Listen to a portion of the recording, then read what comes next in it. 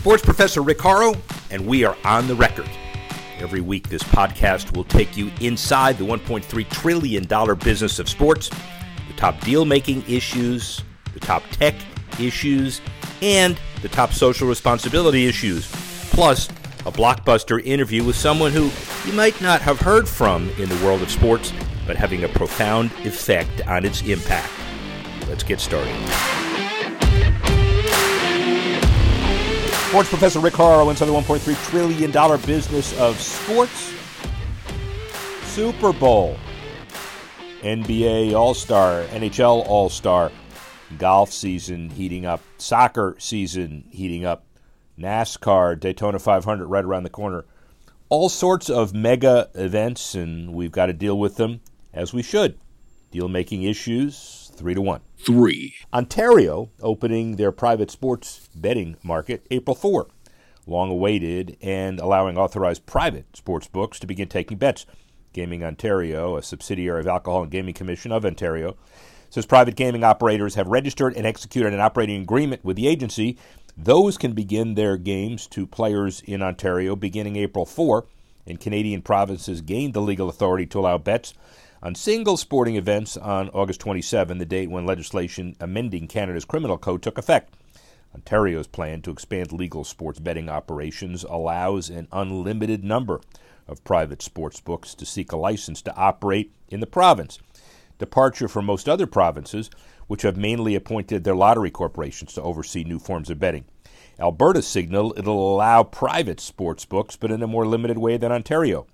And Ontario's online gambling market expected to generate about $989 million in gross revenues in its first year, hitting $1.86 billion by 2026. 2. Number 2, Kayla Harrison looks to re-up with PFL as all noise surrounding the UFC.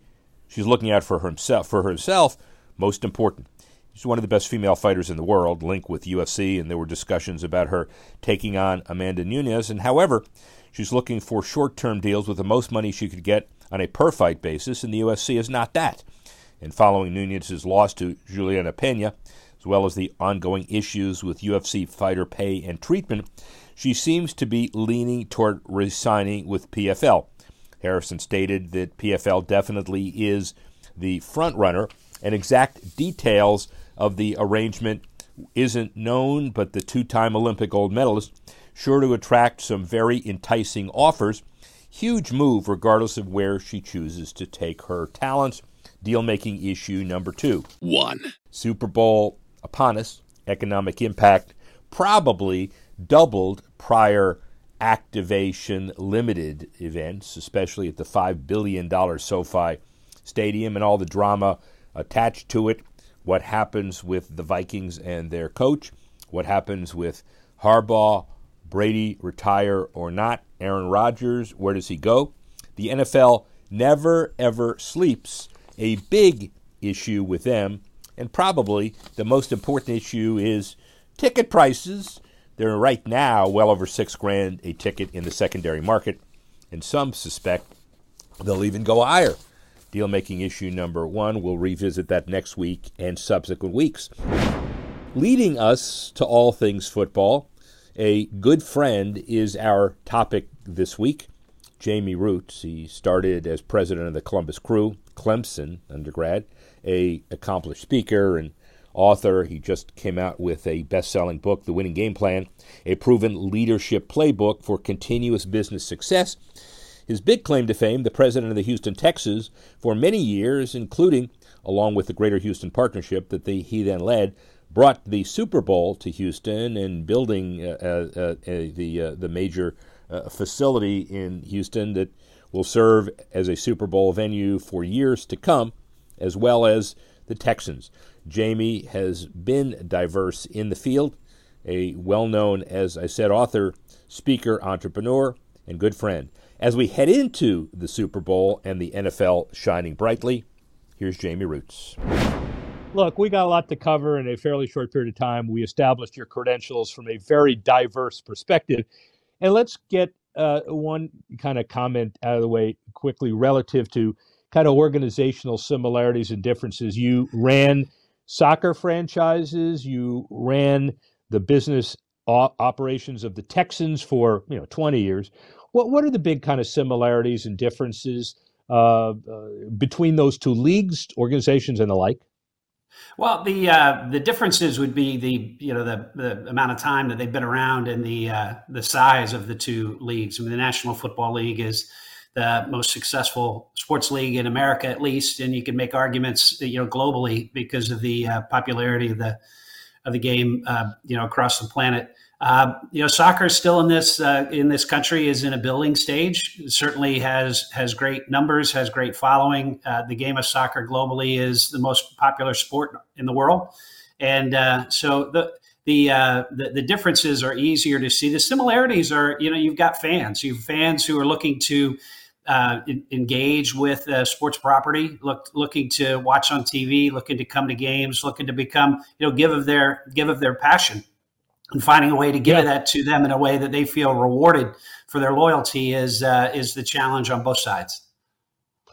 And that's a good common interest, because I assume you, when you were running the franchises, believed that you and the ownership groups that you worked with and represented were kind of holding the franchise in public trust as a community asset. A lot of people opine differently on that issue, but tell me your philosophy.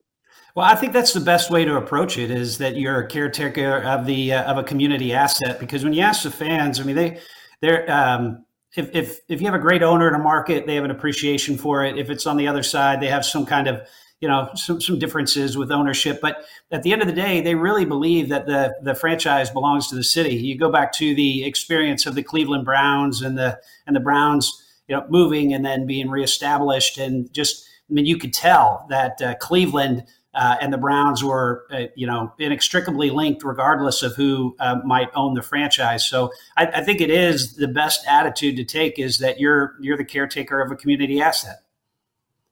Let's talk NFL broad picture for a couple of minutes.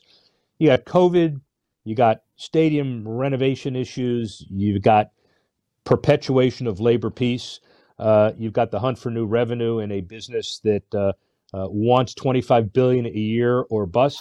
What do you think the greatest challenges facing the NFL are?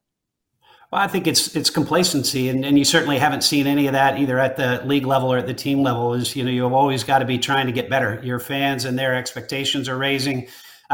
Your costs are raising. Your players' salaries are rising, and so you really have to get up every day and pursue new opportunities and try to get better every day. It's the challenge that exists on the field and off the field. And as far as labor peace is concerned, we're in the middle of I'm picking one of the items. We're in the middle of a could be disastrous lockout in baseball, could be over quickly. And they're at $11-12 billion a year. The NFL, $16-18 billion, even with a 20% COVID reduction.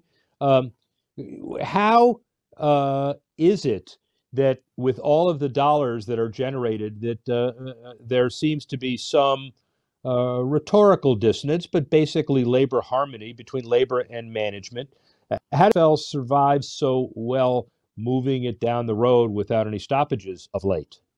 Well, it's a lot of hard work by a lot of really smart people that are committed on both sides of the table, that want to keep playing the games. The players want to play the game. They want to earn their salaries. Likewise, the owners want to continue to present the game for the fans. And so we've been fortunate that things have gone well, but it's not been by chance. It's been by hard work and real commitment on both sides to be able to come to something that both sides can support. Talk about NFL and media, and you were in the middle of it when you evaluated an expansion franchise and are in fee negotiations with the McNair family and the Texans and what the number would be. Not a whole lot of negotiation. The league tells you what it is, and you pay it. But the bottom line is there are revenue streams analysis. Now we have vignette opportunities. We have Amazon and other non-mainstream networks. NFL with its $111 billion package bidding one against each other. Where is the media process going long term, and how does the NFL continue to significantly increase value year over year in that context. Yeah, well, it's about the game itself. I mean, the live sports events are fairly removed from time shifted viewing. People want to experience the game as it's happening, and so those ratings have held up. I mean, the numbers continue to be very good in an environment where everything else is falling. And the second thing is about innovation. I mean, I really applaud the executives at the league office. They've always been looking at how do we create greater value for our partners. And at the end of the day, if you create value for your partners, there's value that's available for both of you. And so I think the league's done a really good job of being smart and thoughtful about the approaches that they've taken through the negotiation processes, and because of that, have wound up with good results. And the league also is pretty smart at allocating media revenues. I understand that much of the heavy lifting was done before you, and even before I was at a point of making any difference. The Hallases and the Rooneys and the Maras relative to why Green Bay and others exist because of the national revenue being divided. The Texans, according to the latest Forbes number, it doesn't have to be accurate, it's published, $3.7 billion, an increase of 12%, even notwithstanding the pandemic. Right in the middle, 11 out of 32.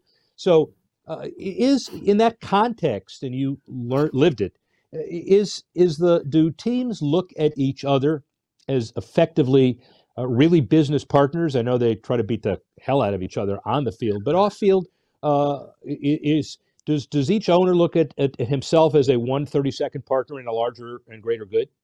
Well, you put it best. On the field, it's as fierce a competition as it could possibly be, and that's what the fans expect. Is that each owner has a favorite team, and it's his, right? And that's the on the field product. But off the field, really, it is a partnership. You've got to have 32 strong clubs and a strong league in order for the league overall, the entire enterprise, to be successful. And I've listen to the conversations. I mean, it's there's certainly always disagreements that exist, but at the end of the day, the focus is on what's best for the league overall, and people needing to put their own individual hats to the side as it comes to the business, and doing that in the best way for the fans and for the league and for the communities that in which each of the teams operate. Let's talk about revenues for a second in a certain couple of contexts. One is gambling. Now, no sports betting in Texas. It's the Wild West, but yet there are 37, 38 states that have it. We're predicting $7 billion in the next 4 or 5 years. Sports mobile betting, good idea, bad idea, and nationally. And then speaking about Texas, I know you don't have a political crystal ball, but will it ever get there? Well, there's a good question, that you asked. Is it a good idea or a bad idea? And regardless of how anybody feels on it, it's happening. It's happening whether it's legalized or not. I mean, the people have been betting for a long time on all sorts of sporting events. And so I think what we have now is it coming into the light and providing opportunities for leagues and for teams to appropriately monetize those opportunities, which has been great. But more importantly is the fan engagement that rises as people, participate more deeply, whether that's through fantasy or sports betting. They just become more engaged in the game, not only watching their favorite team, but watching other games throughout the league. And that's good. That keeps those ratings high, and that makes our broadcasters happy, and makes the whole ecosystem work. Super Bowl stadiums. Super Bowl is in a minute. So the Crew in '99, you got that done. NRG in Houston got that done. There are a lot of other facilities that you know about. And now we have the Build Back Better. We've got some opportunities to talk about post-pandemic recovery infrastructure, kind of like what Yankee Stadium did and was done after the Spanish flu pandemic 100 years ago. Where do we think the facility public-private partnership stuff is going? Public money for stadiums and kind of the future in that context? Well, I think those opportunities will continue to exist in some markets more than others, but you've seen more and more teams wanting to really push the envelope on what their stadiums can provide for their fans. And you've seen greater and greater, private participation in these stadium projects. The league a long time ago in the National Football League with G3, et cetera, has provided opportunities and incentives for teams to go out and really create the finest sporting experience that you can possibly have for your fans and your market. And so I think you'll see it. I'm not sure what the appetite publicly will be going forward, but I know that the teams really understand that your stadium's your factory, and that's where you're presenting your games, and that's where you're hosting your customers. And speaking of stadium, as the Greater Houston Partnership guy and being involved in the host committee for the 2004 and the 17 Super Bowls, real significant economic impact for those games. Does Houston get another one soon? Vegas just got what it did. LA, Super Bowls in a community. How important is that? Well, it's a tremendous economic benefit for any community. And, people do their estimates. I think in Houston, we pegged it at $350 million for the economic impact for that event. But the ability to showcase your community on an international stage is unparalleled. And it's the kind of event that brings the entirety of the community together to work on projects to make your city the most attractive as possible. But it's a huge beauty contest, a lot of great stadiums, a lot of great cities, but certainly would love to have it back in Houston. Well, as you know, Jamie gives us a perspective that we have all over the NFL, but maybe not with the qualifications and experience Jamie possesses. So good to hear from him. Let's look at the Gaming Minute we're doing every week, and this week we focus on the New York Racing Association that's partnered with Caesars Sportsbook. They'll partner with NYRA Bets to offer customer sports betting promos and offers across the state and on-site Belmont Park in Saratoga, as well as access to VIP hospitality assets for Caesars Sportsbook bettors through the Sportsbook app integration with the industry-leading loyalty program. Caesars Rewards hospitality assets include premium seating at Saratoga, the Turf Triple series of races, 3-year-old turf runners in the world, the $1 million purse designed for winning and top-line racing. And beginning this spring, Caesars Turf Triple consists of the Grade 1 $1 million Caesars Jockey Club Derby.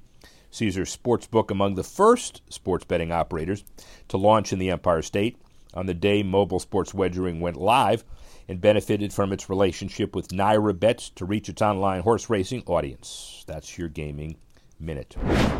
Your Sports Tech Minute deals with FanDuel and the partnership with John Rothstein to bring his passionate following to sports betting and college basketball.